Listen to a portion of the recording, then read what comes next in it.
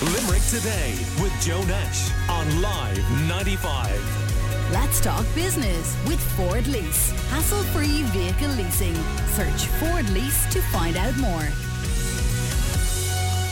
Well, did you notice any difference over the weekend around the sale of alcohol? New laws have come into effect around how it's sold in an attempt to reduce the attractiveness of alcohol to children and young people. And joining us is Ewan McKinney from Alcohol Action Ireland. He's the head of communications and advocacy there. And Ray O'Halloran of Limerick City Build, a good friend of the Limerick Today show, who has an interest in this area as well.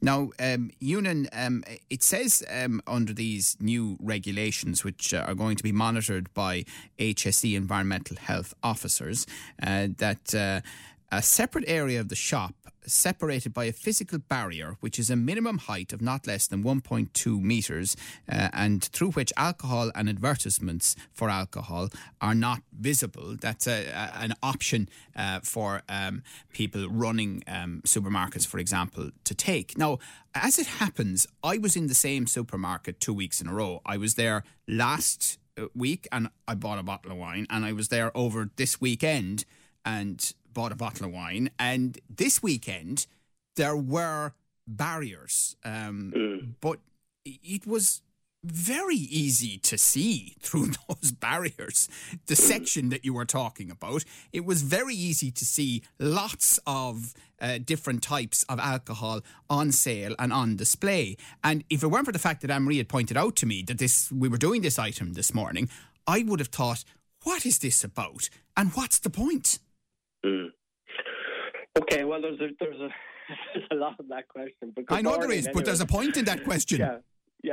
No, absolutely. I mean, the point is that in the supermarkets, what the point about it is that the area for selling alcohol is now an exclusive area, and it'll have to be cornered off by a segregated barrier, essentially. And it means that, again, it'll be against the law for an area such as that to be accessed as a throughway as well. So what the measures are endeavouring to do are two things. One is to try and begin a process of denormalising alcohol, whereby we have to physically and mentally make a different type of decision making in relation to accessing alcohol and the purchase of alcohol. And secondly, from the child's point of view, it's intended that barrier is supposedly high enough so that a child essentially cannot see access or see alcohol when they're accompanying parents in the supermarket. And this is just but one option. There are two other options as well, and people will see these options flow through probably in the coming weeks. I think the retailers are perhaps a little slow. But Ewan, I bought exactly the same volume of alcohol the week that the barriers weren't there as the week that the barriers were. Yeah, but this in itself isn't the silver bullet to solving all our But is it of problems. any use at all? Oh, no, it definitely is of use, because it will take time for this to become a normal action across all supermarkets and all shops. So in the shops, what the Act endeavours to do is it ensures that all alcohol will be taken off shop floors and have to be placed behind barriers or behind doors, and those doors in themselves will have to be less visible. And then alcohol that's behind, like cigarettes, you got to think of it in the context of cigarettes, so behind the counter in convenience stores where there's a display of alcohol, that will have to be put behind a barrier as well. And what it's about is a process whereby we begin to denormalise alcohol as a normal commodity, which, of course, alcohol is not a normal commodity. It's not a grocery item.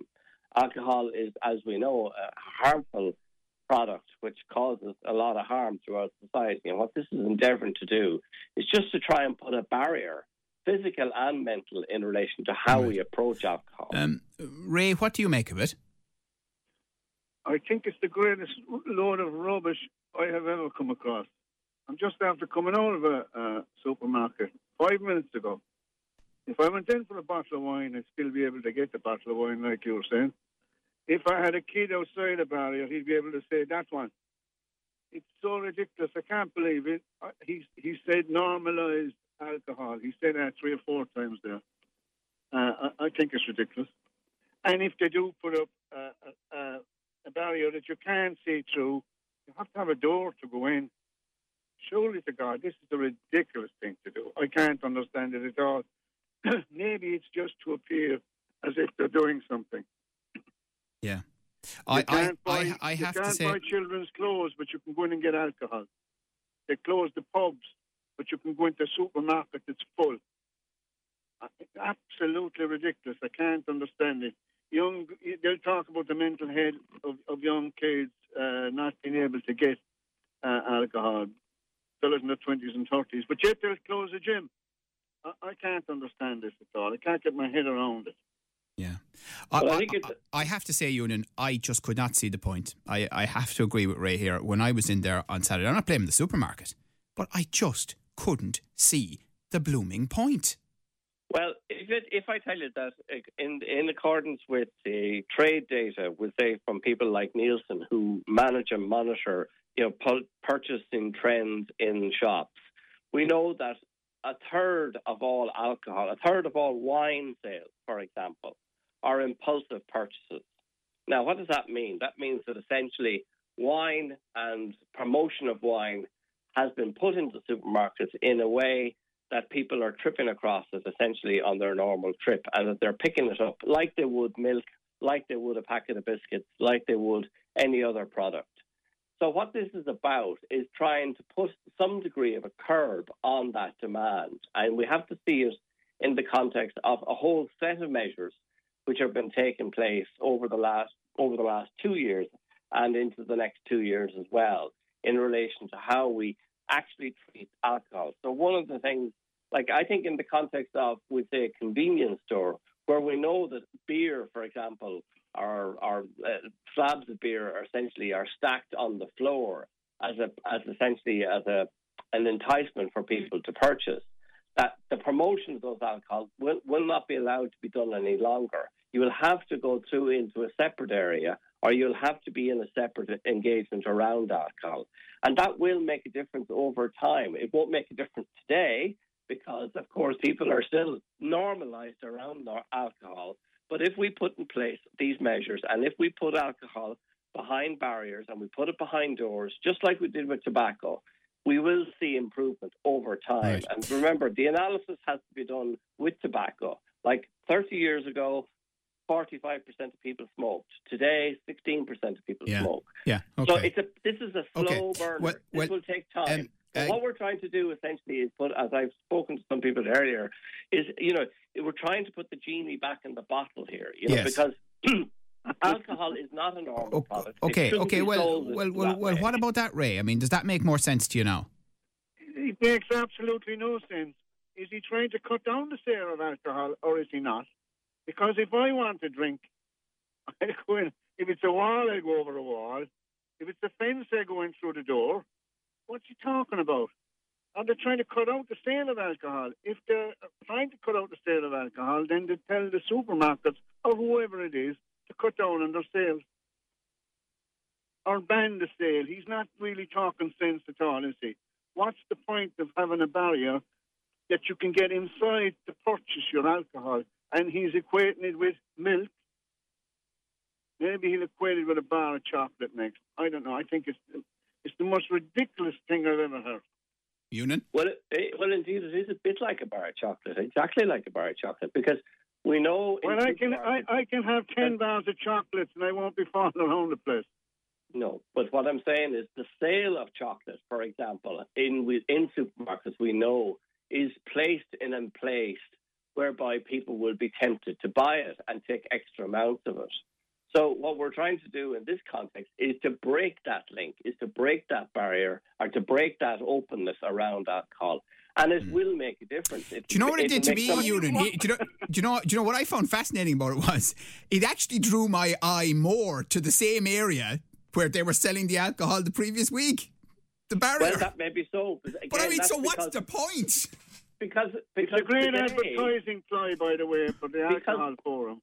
What's the purpose of all this? Tell me what's the purpose. I'm an ordinary layman. I'm not into what it is that you're talking about. What is the purpose of putting up a barrier if I can walk inside it and purchase whatever I need? The purpose of the Act and the measures is to ensure that we reduce the sale of alcohol and that we start to bring down the consumption of alcohol by about 3% per annum over the next 7 years. That's what it's intended to do. And it's part of a series of measures which have taken place over the last 2 years and which will take place over the next coming years. And in tandem with this particular measure, in January, what we're going to see is the taking of alcohol away from promotions in the supermarket. So in addition to this, from January of 2021, what you will see is that you will no longer be able to purchase types of offers which are like, 6 bottles of wine for the price of 5, or more importantly, you won't be able to purchase alcohol and accumulate points in relation to, with say, vouchers or some of those sort of promotional schemes that operate in supermarkets. Right. So this is all about trying to transform. Okay. Well, let's the marketing and promotion of alcohol. Let's just remind ourselves of clinical psychologist Dr. Mally Coyne. She chatted to us on the show in recent weeks about the impact alcohol-dependent parents have on their children. It can have a huge impact on children in terms of their development, in terms of their emotional well-being. Children rely on their parents for food, for clothing, for a safe and warm environment, and predictability is a huge part of that. And having a parent who's reliable, and routines and care and support, and they rely on the boundaries as well to develop into responsible, well-adjusted adults. So if a parent is abusing alcohol within the home, those all those critical things for a child's well-being are going to be impacted on by the parent drinking. It's just a really, really difficult thing, and it can consume a child. It depends on the level of it, but it can consume a child. It can, shape their every moment from the time they wake up to the time they go to bed, because they're kind of wondering, they're looking out for the signs. Is mommy or daddy drinking today? Is there going to be a row in the house? There might be increased conflict. Parents can be, people can be socially isolated in the household because it's a shameful thing as well. So it can really have a massive impact on the child. That's clinical psychologist Dr. Mally Coyne chatting to us recently on the show. Well, listen, thank you both very much for talking to us. Ray O'Allen from Limerick City Build, a good friend of the Limerick Today show, and Ewan McKinney from Alcohol Action Ireland. What do you think? Do let us know. Call Limerick Today now on 46 19 95.